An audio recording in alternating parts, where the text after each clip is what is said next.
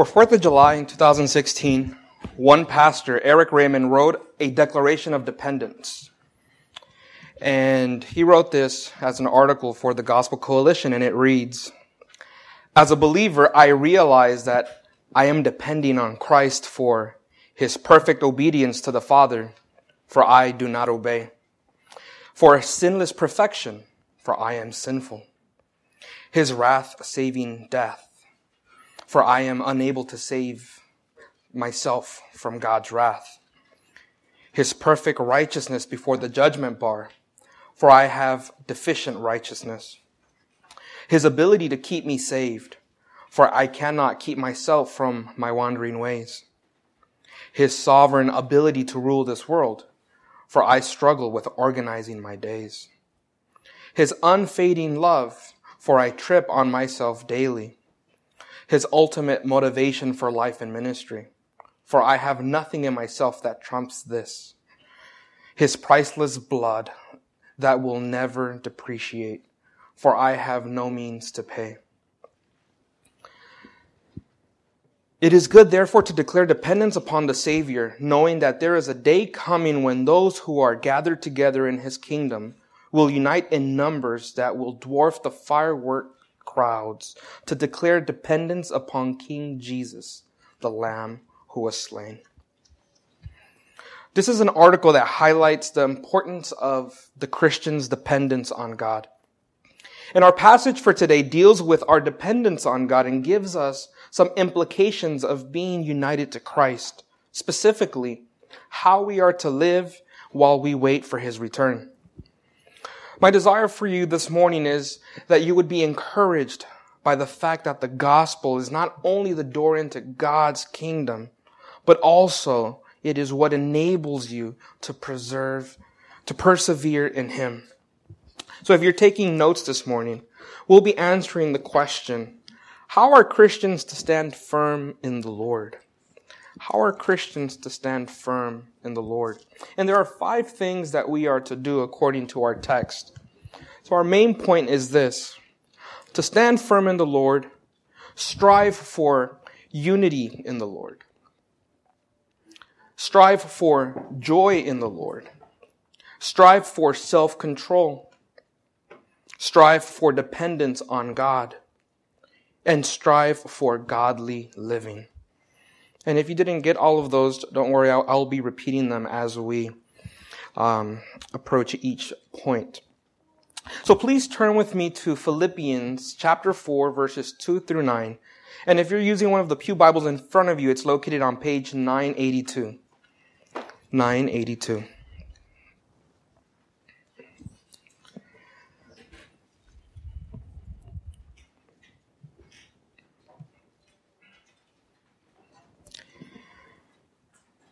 I entreat Euodia and I entreat Syntyche to agree in the Lord. Yes, I ask you also, true companion, help these women who have labored side by side with me in the gospel together with Clement and the rest of my fellow workers, whose names are in the book of life. Rejoice in the Lord always. Again, I will say rejoice. Let your reasonableness be known to everyone. The Lord is at hand. Do not be anxious about anything, but in everything by prayer and supplication with thanksgiving, let your requests be made known to God. And the peace of God, which surpasses all understanding, will guard your hearts and your minds in Christ Jesus. Finally, brothers, whatever is true, whatever is honorable, whatever is just, whatever is pure, whatever is lovely, whatever is commendable, if there is any excellence, if there is anything worthy of praise, think about these things. What you have learned and received and heard and seen in me, practice these things, and the God of peace will be with you. This is the word of the Lord. If you're joining us for the first time, let me give you a brief recap of what we've learned so far in this letter. This letter was written by the Apostle Paul while he was on house arrest because of his defense and proclamation of the gospel. And while he wrote this letter, he was awaiting trial. During his time under house arrest, he was still able to have visitors and was able to proclaim the gospel. And in chapter 1, we saw that Roman prisoners, and Paul was one of them, were assigned a soldier to guard them around the clock, 24 hours a day, 7 days a week. So Paul used this opportunity to share the gospel with each of them. And as a result, we see that the gospel spread throughout Rome. And this gave other Christians boldness to share the gospel. This letter was written to the church at Philippi, and Philippi was a Roman colony, and this colony took great pride in being Roman citizens. If you were to visit Philippi during this time, it would feel like you were in Rome, a miniature Rome. This was a colony that was inhabited by many Roman soldiers who were retired, and their allegiance was to Caesar. This letter was written for a few reasons. It was written to express Paul's gratitude for their partnership in the gospel. The church had sent financial help and one of their own members to assist Paul during his imprisonment. Paul also wrote this letter to inform them of his circumstances. He wanted to assure them that despite his imprisonment, he was full of joy because the gospel was advancing. And he also wrote this letter to encourage them and exhort them toward humility and unity. So he provided instruction for how to deal with external persecution and with internal problems. This letter is a letter that is filled with gospel truths to encourage God's people to rejoice no matter their circumstances and to fulfill the calling of living lives that are worthy of the gospel. So listen to some of the different facets of the gospel that we find in this letter. This is a gospel that has been given to all believers as an undeserved gift by God's grace. This is a gospel that results in peace with God. It is a gospel that unites Christians to Christ and to other Christians. It is a gospel that is worthy of being suffered for. It is a gospel that is unstoppable, and it will advance no matter the circumstance. It is a gospel of triumph, where Christ humbled himself to the point of death and the Father resurrected him, making him Lord of all. It is a gospel of power, of resurrection power that enables Christians to be like Christ and to suffer like him. It is a gospel that enables Christians to persevere. It is a gospel of salvation that guarantees that the risen Lord is coming back to make all things right again. And it is a gospel that calls us to stand firm. So this brings us to our passage for today. Our first point is, stand firm in the Lord by striving for unity in the Lord. Stand firm in the Lord by striving for unity in the Lord. The first thing that we learn about unity is that there is a need for unity. In our text, Paul makes another exhortation for unity because there was a disagreement in the church between two sisters, Euodia and Syntyche. And you see it right there in verse 2. If you look at verse 2 of chapter 4 with me and read it with me. Here Paul writes, I entreat Euodia and I entreat Syntyche to agree in the Lord. Now, what was different about the first call to unity that we found in chapter 1 is that it was a general call to the church as they faced opposition from the outside world.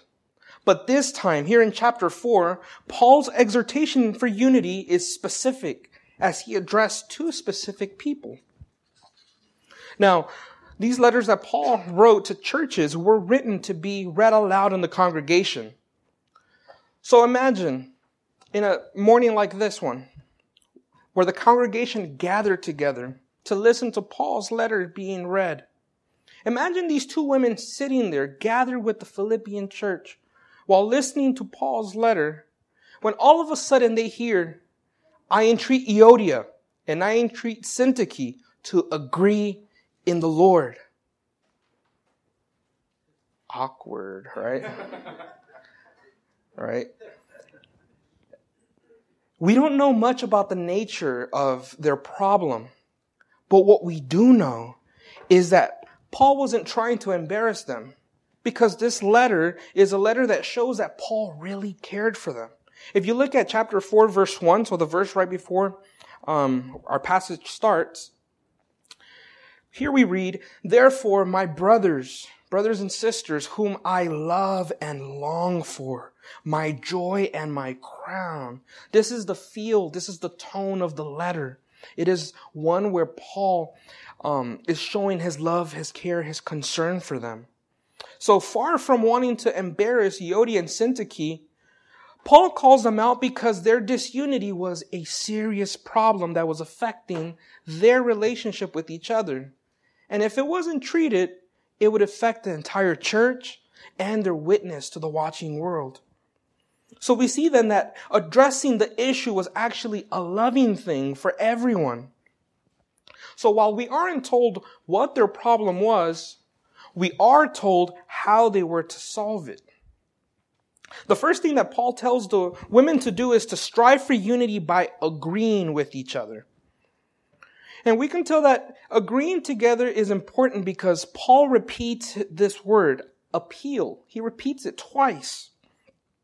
The repetition of the word, I entreat, he repeats it twice, and he repeats it twice before mentioning each of their names. This emphasizes its importance.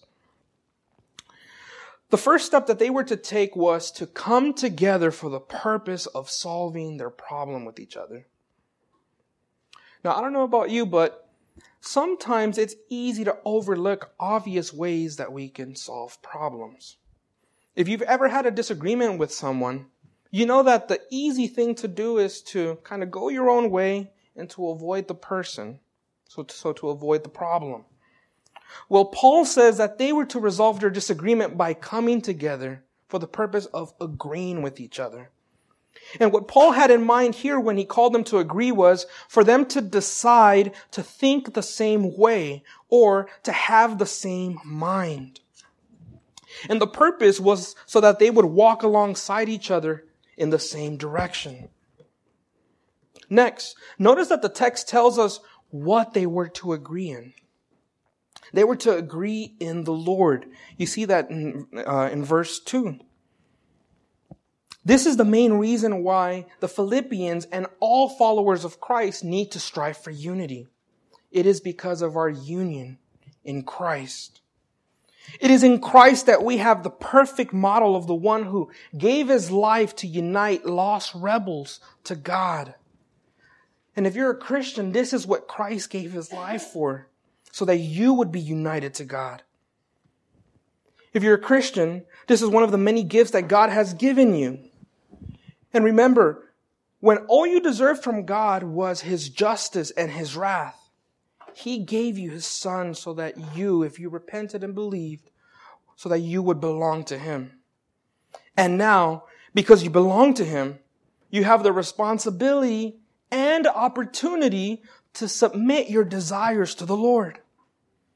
For Euodia and Syntyche, this was an opportunity for them to die to their own desires and to submit them to the Lord. So agreeing together meant setting their minds on Christ and his gospel, and then working on a way to move in the direction that would advance his kingdom, in a way that would honor him. And this is what it means for you too, if you're a Christian.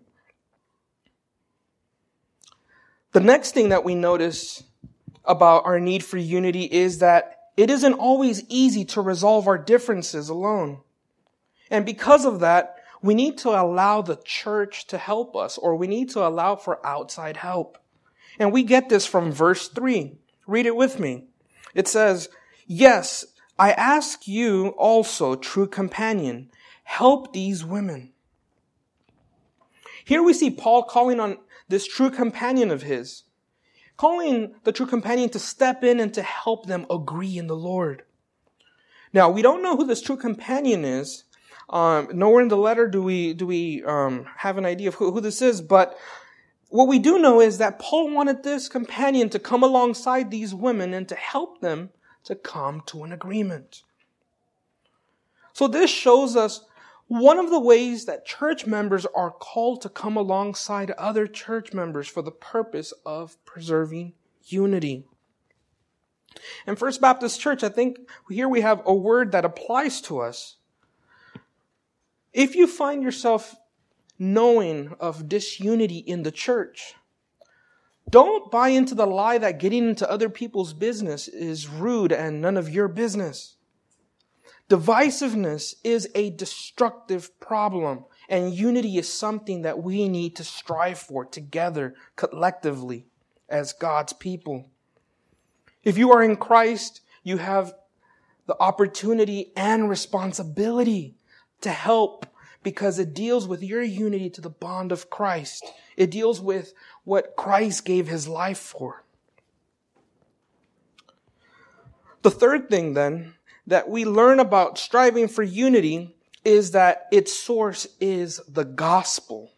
Its source is the gospel. And here we see two reasons why they were supposed to agree in the Lord. We find the reasons in the rest of verse 3. So we read, "Yes, I also ask you, true companion, help these women who have labored side by side with me in the gospel, together with Clement and the rest of my fellow workers, whose names are in the book of life."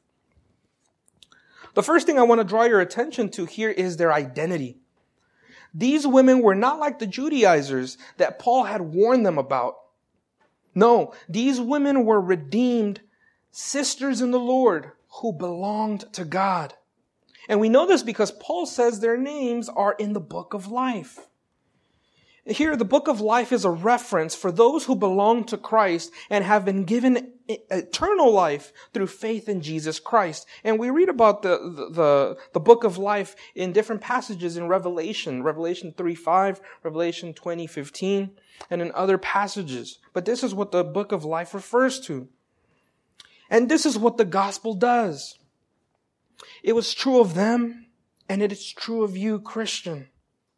The gospel has united you to Christ, and therefore your name is written in the book of life. So we find their identity here. But a second thing that Paul reminds them of is their mission. These women were co-workers with Paul. They had labored with him to advance the gospel. The problem was that unity was lost because something else had become more important to them than the gospel. So Paul had to step in and say something like, "Euodia, Syntyche, snap out of it. Don't you know that you too belong to Christ and have the same mission? Find a way to die to your preferences and seek to agree about Christ's mission and walk together." You see, disunity in the church creates opportunities for destruction. And if it's not dealt with or addressed, it can be harmful to everyone. So these two things are important because being united to Christ in the gospel has practical implications for how we live our lives. First, Christian, now you have the opportunity and the possibility to strive for unity in Christ. This wasn't always the case. Remember, division and disunity is natural to man after the fall. Because after sin entered the world, it corrupted man's heart, leading man towards hostility towards one another and with God. And we see this, a prime example of this in Genesis, in the children of Adam and Eve, Cain and Abel, where Cain's heart was evil and led him to kill his own brother. So in Christ, we now have the opportunity and possibility to model Christ's work of dying to self for the sake of unity. And not only that, but you also have a responsibility to strive for unity with other Christians, especially those in the local church. If Christ is your Lord, then his people are your people, and you are called to love Christ by loving them.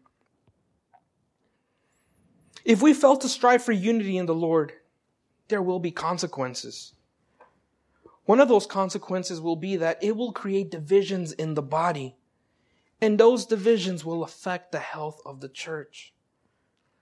Instead of focusing on seeking God's kingdom, our efforts will be spent on trying to fix the problem or to do damage control. Another consequence will be that the church's ability to be a witness to the world will be affected. Divisions in the church lie about Christ.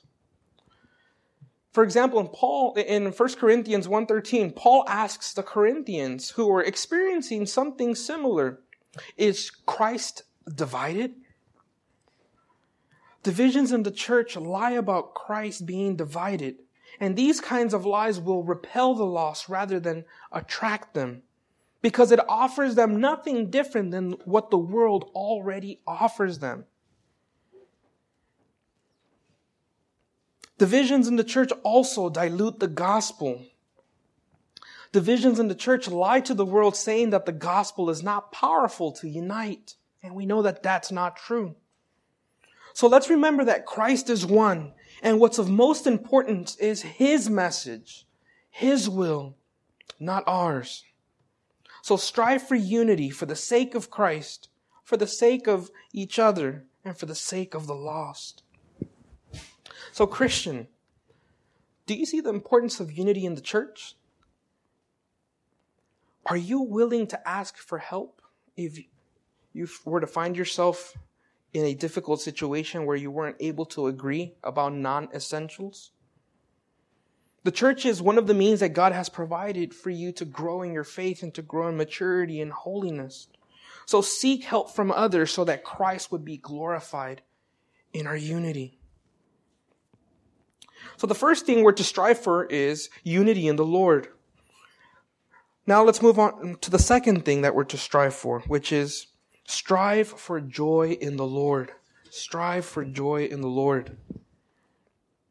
Like the Philippians, we also need to be reminded to rejoice in the Lord. And there are different reasons for this. We live in a fallen world with fallen people, and thus have many things that try to steal our joy. Think of the different things that try to do that, such as illnesses, various kinds of problems, experiencing some kind of loss, relational tensions, just to name a few things. Paul says that we have a need to rejoice. And notice what Paul says about rejoicing. If you look at verse 4 with me, he says that we are to rejoice in the Lord always.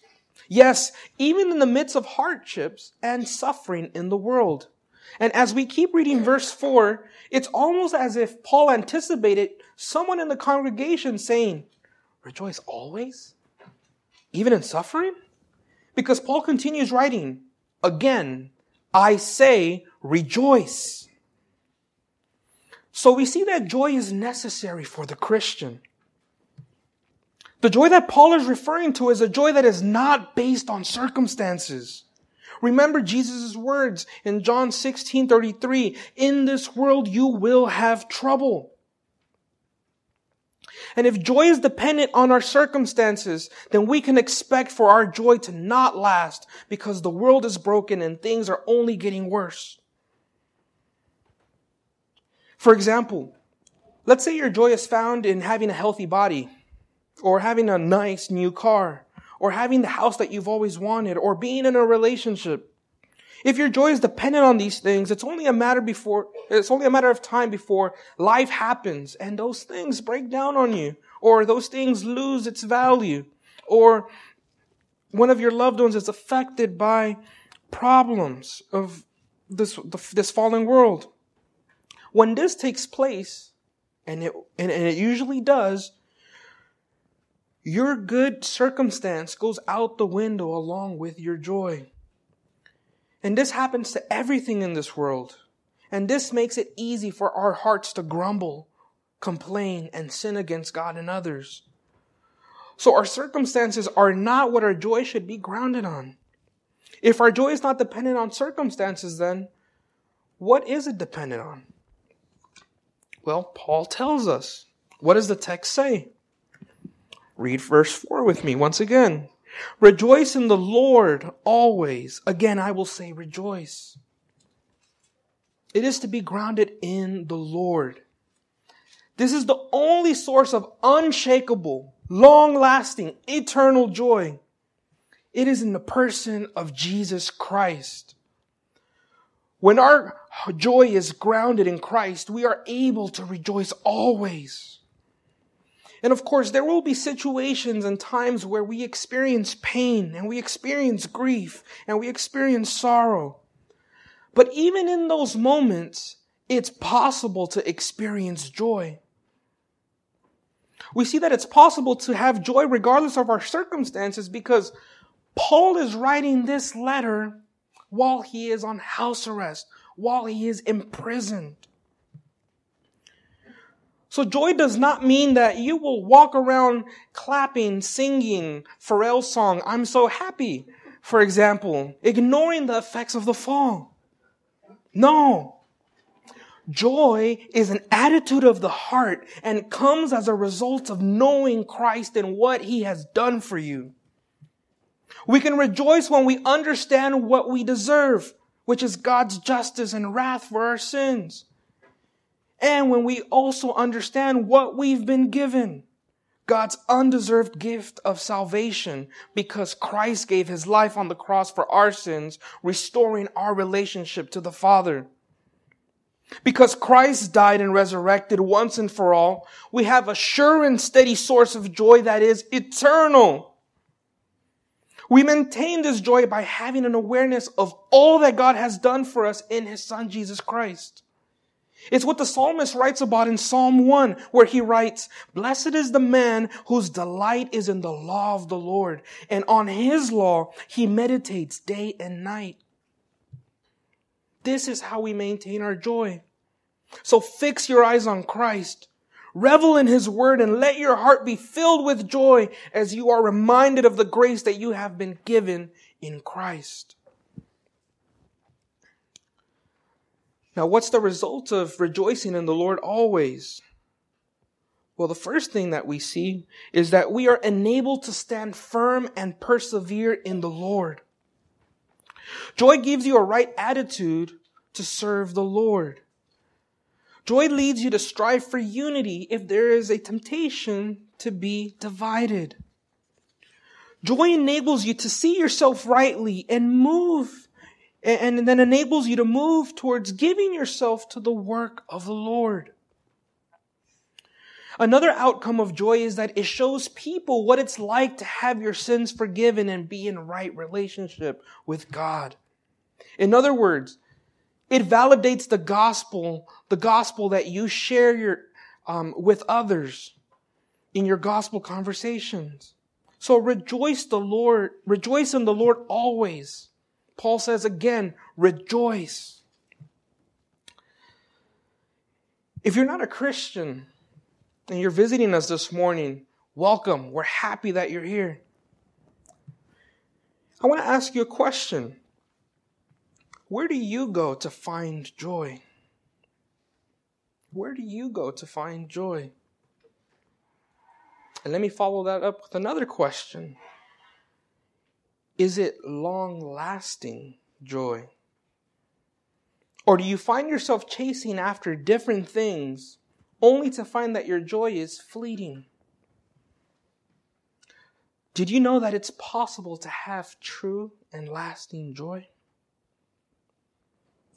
Christian, if you find yourself lacking joy, I want to encourage you to check your heart and make sure that you're not grounding your hope on something other than Christ. Meditate on the gospel long and hard. Let it grip your heart until your lips are filled with praise. Do this often, and you will find yourself rejoicing always. So we see that we are to stand firm by striving for unity and joy in the Lord. The third thing that we must strive for is self-control. Self-control. Please look at verse 5 and read it with me. Paul writes, "Let your reasonableness be known to everyone. The Lord is at hand." If you have an ESV Bible, verse 5 says, "Let your reasonableness be known to everyone." The NASB translates the word reasonableness as gentle spirit. The NIV it as gentleness. And the Holman Christian Standard Bible uses the word graciousness. And this word is a word that's a little complicated to translate into one exact word. But scholars help us understand that this word gets at the idea of gentle forbearance with others, or graciousness, the graciousness that we extend to others. Now, the idea behind this is to be able to hold oneself back from doing something when dealing with others. We find an example of this in Peter's description of the Lord's life found in 1 Peter 2. And you don't have to turn there, but I'll briefly read some of the verses that we find there. Listen to what Peter says regarding unjust suffering. He says, "For this is the will of God, that by doing good you should put to silence the ignorance of foolish people. For this is a gracious thing when mindful of God, one endures sorrows while suffering unjustly. For to this you have been called, because Christ also suffered for you, leaving you an example so that you might follow in his steps.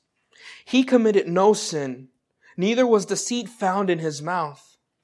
When he was reviled, he did not revile in return. When he suffered, he did not threaten, but continued entrusting himself to him who judges justly." This can be seen as a description of self-control. In light of the opposition and suffering that the Philippians were experiencing, internally and externally, Paul reminded them that they needed to follow in the footsteps of Christ. And this is the same example that has been left for you to follow, Christian. So we said that this word captures the idea of gentleness and forbearance. We need to be self-controlled so that we display the same gentleness that we have received from the Lord. When it's difficult to deal with others, especially if they're offending you, you are to be gentle and to not threaten, not to return tooth for tooth or eye for an eye. When it comes to forbearance, as we live out our faith at school or work or in public, we must be ready to give a reason for the hope that we have, and this will require us to stand for truth, especially when it comes to dealing with hot topics such as homosexuality or gay marriage or abortion. And as you stand for truth, you will need to forbear with people and not revile or insult others when they insult you. You will need to keep your cool for the sake of validating the gospel that you proclaim. This is what you have been called to. And this is the example that Christ has left for you to follow. Now, where do we go to for this self-control? Well, Paul's exhortation to display self-control with everyone is followed by the comforting truth that the Lord is at hand, or the Lord is near. And you see that there in verse 5. The nearness of God can refer to the fact that the Lord's return is near, or that the nearness of the Lord, or refers to the nearness of the Lord's presence. Both are encouragements for why we are to obey Paul's exhortation. If it means nearness, it means that the Lord is near. Then Paul calls us to follow in Christ's footsteps because his coming is close and he is coming to vindicate you. If it means presence, it means that the Lord is near to his people. And we are encouraged to obey the Lord because he is ready to help us in any circumstance. Now, what is the result of our self-control? Well, as we submit our lives to God in obedience, we testify of what Christ has done on the cross for us. We testify that he is worthy of being obeyed and worthy of being suffered for. When we obey in this way, it shows that he is the greatest reason and the greatest source of our joy. So Christian, I want to ask you, what are you known for? What are you known for? What do your friends know you for? What do your coworkers know you for? What does your family or your neighbors know you for? Is it your reasonableness or self-control? Is it known to everyone? When you're called home to be with the Lord, will you be remembered as someone who modeled Christ-like forbearance in the way that you treated others?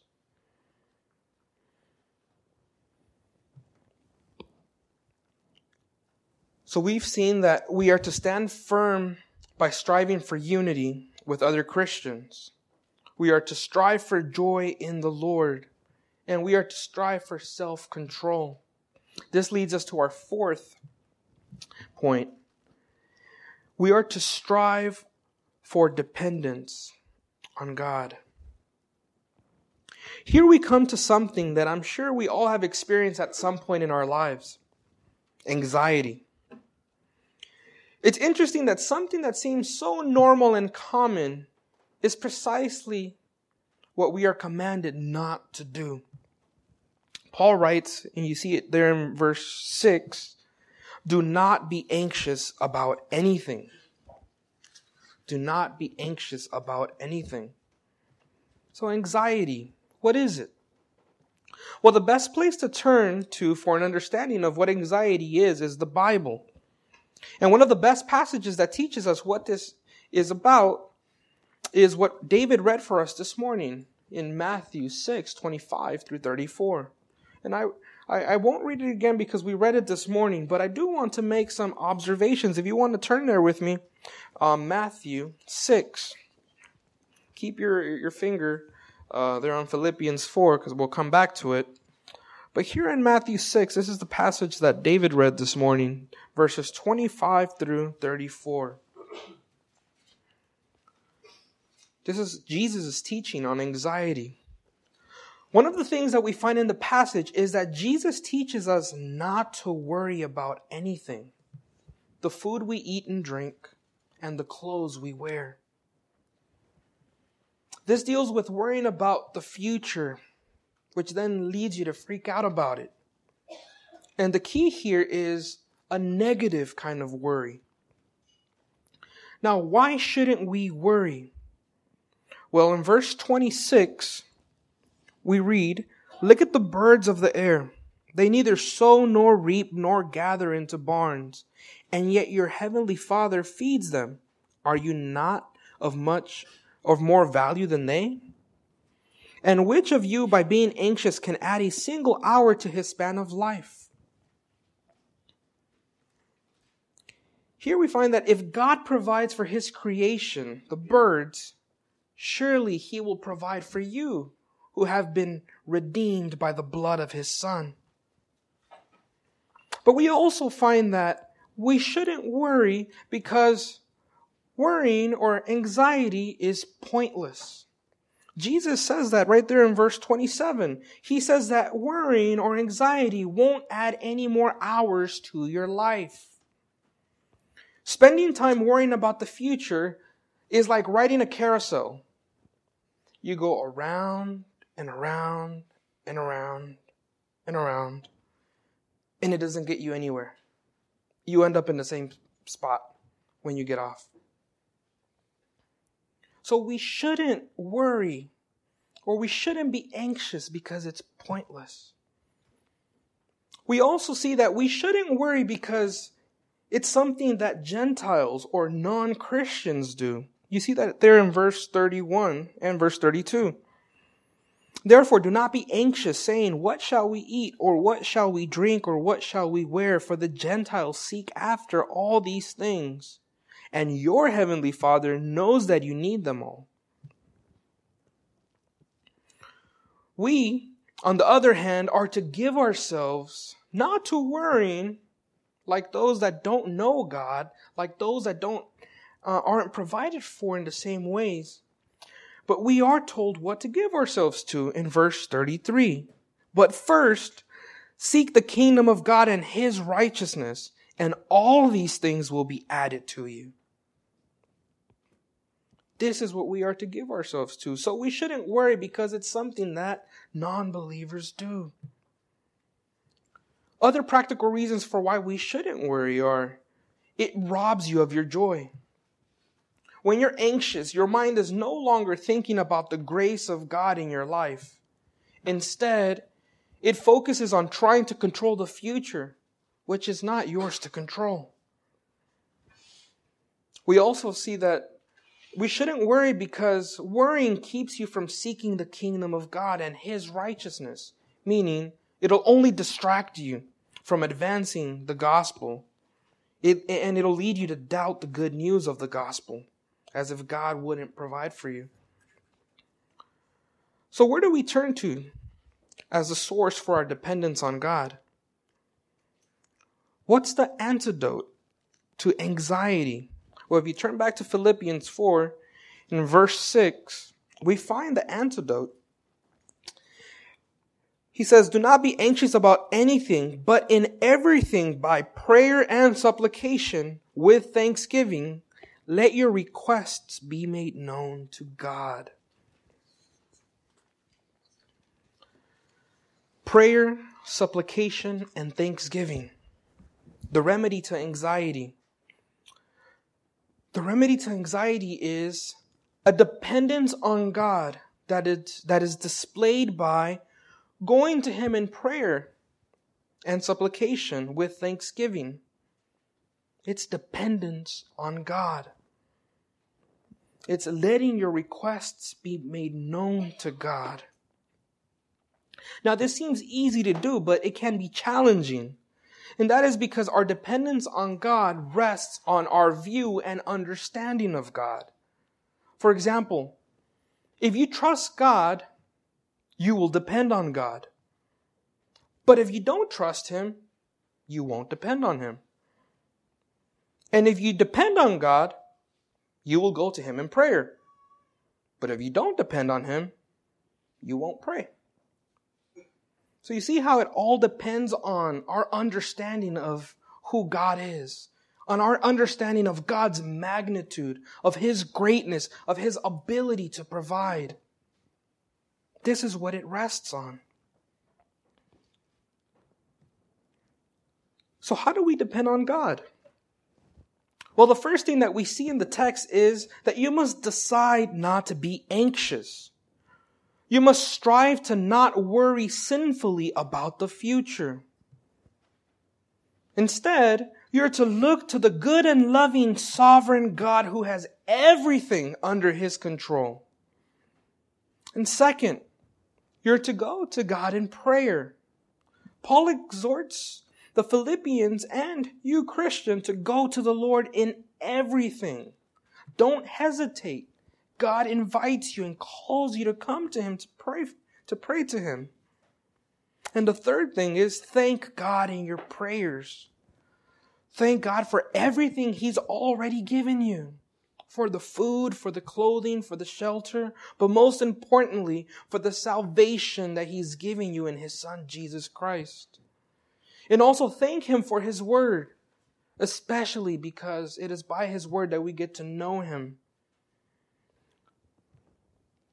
This is what leads us then to depend on God. So what is the result of our dependence on God? Well, one of the first things that we notice is we find protection. There in verse 7, it says, "And the peace of God, which surpasses all understanding, will guard your hearts and minds in Christ." Paul doesn't say that God will keep you from having problems.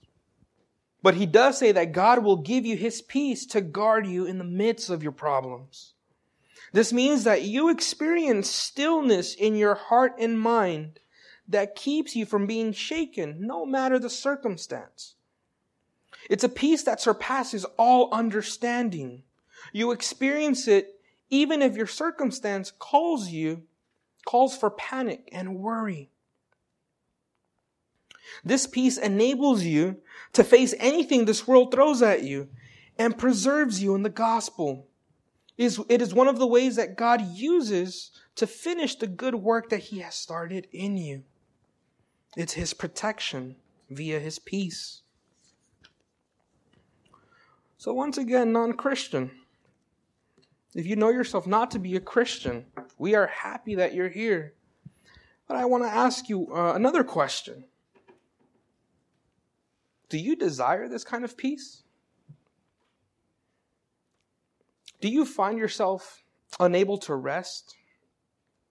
Unable to have peace at night? Do you find yourself waking up, tossing and turning? Or even during the day, not being able to enjoy your meal, not being able to focus on what you're doing because you're so troubled by the different circumstances of life?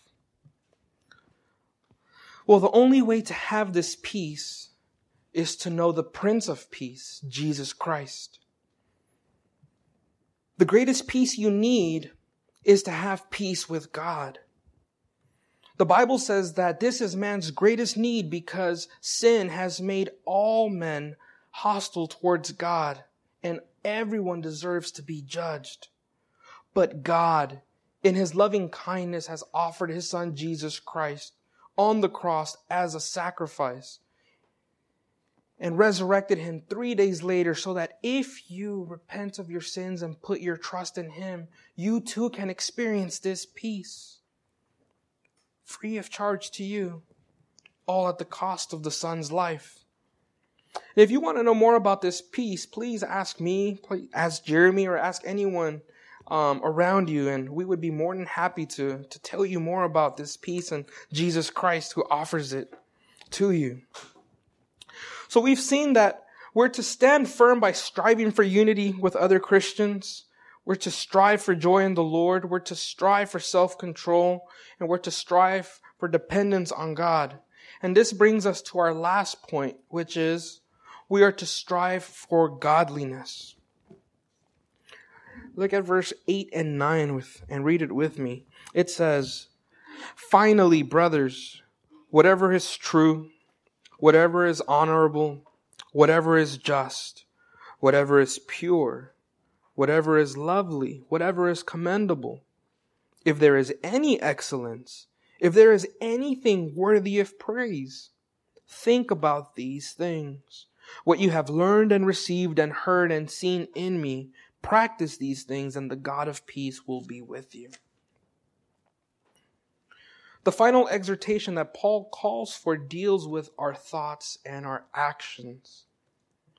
These two things are what the previous exhortations rest on. If we are to strive for unity, joy, self-control, and dependence, we must think rightly. But we can't stop there, because if we do, we'll become hearers of the word only. And the Bible says that it's not the hearers of the word, but the doers of the word that are justified by God. Which is why Paul also addresses our actions. So both of these things are necessary for godly living. So when it comes to right thinking, what are we to think of?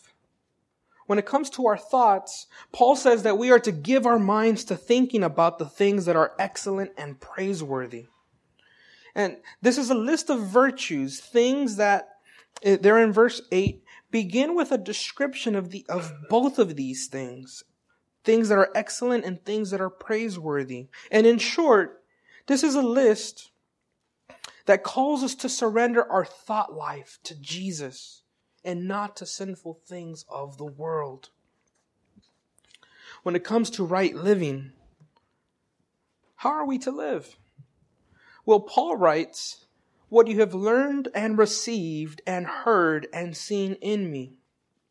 What he is saying is that we are to live in accordance to the teaching of God's word.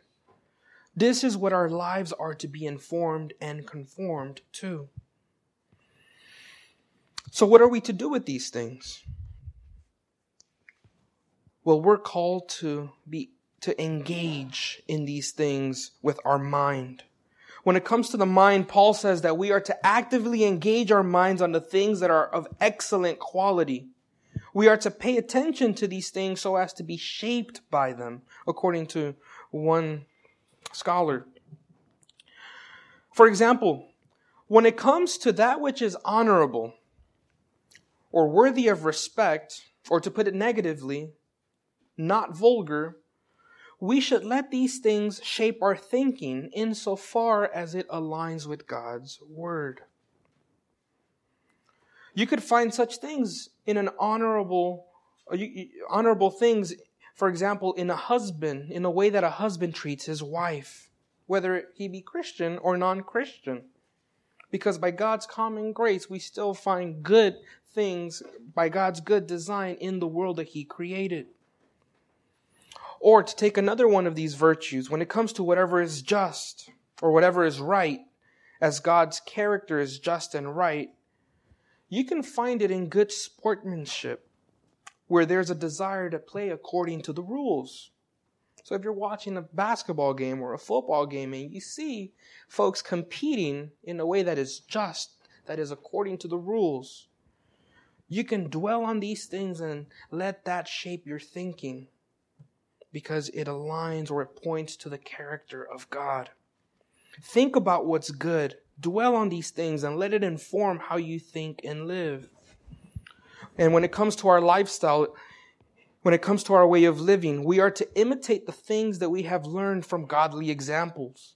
Once again, we shouldn't stop at just right thinking, but we should move towards practice, specifically practicing the things that we learn from God. So how do we test what's right to make sure that it's right? Well, we can test these things by looking to the one who has modeled perfectly all of these things for us. And we find that in the person of Jesus Christ. Jesus is the one who gave His life to unite and reconcile repentant sinners to God.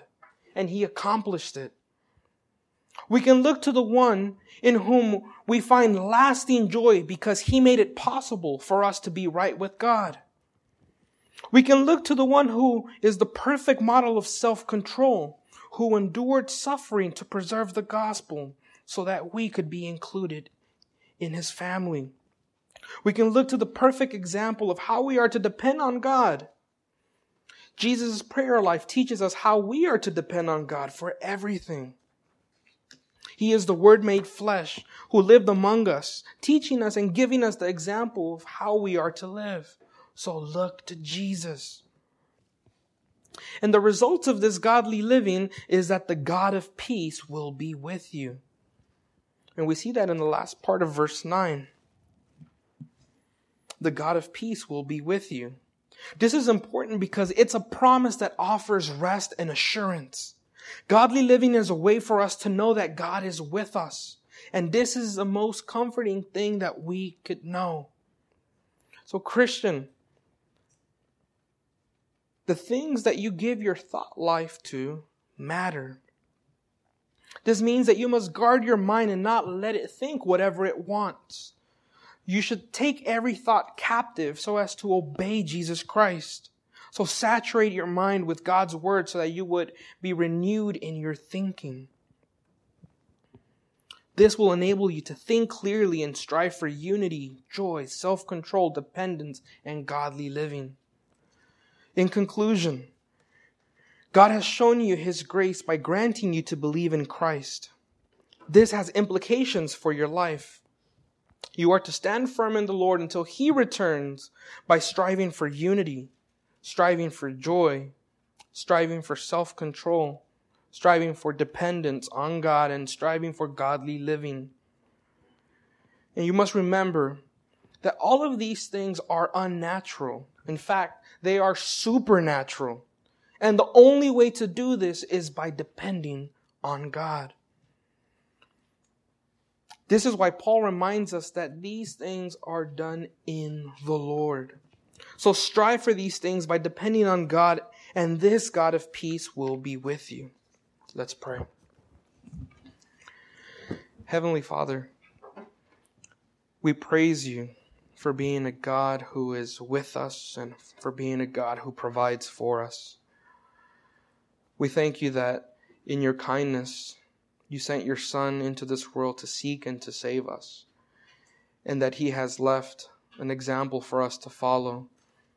And because He has redeemed us, now we have the ability and the responsibility to model what He has left for us. We pray that You would enable us to strive for these things, for the glory of Your name, and for our joy and our edification, so that the world would know that You are the one and only true God. We thank You for Your word. In Jesus' name we pray. Amen.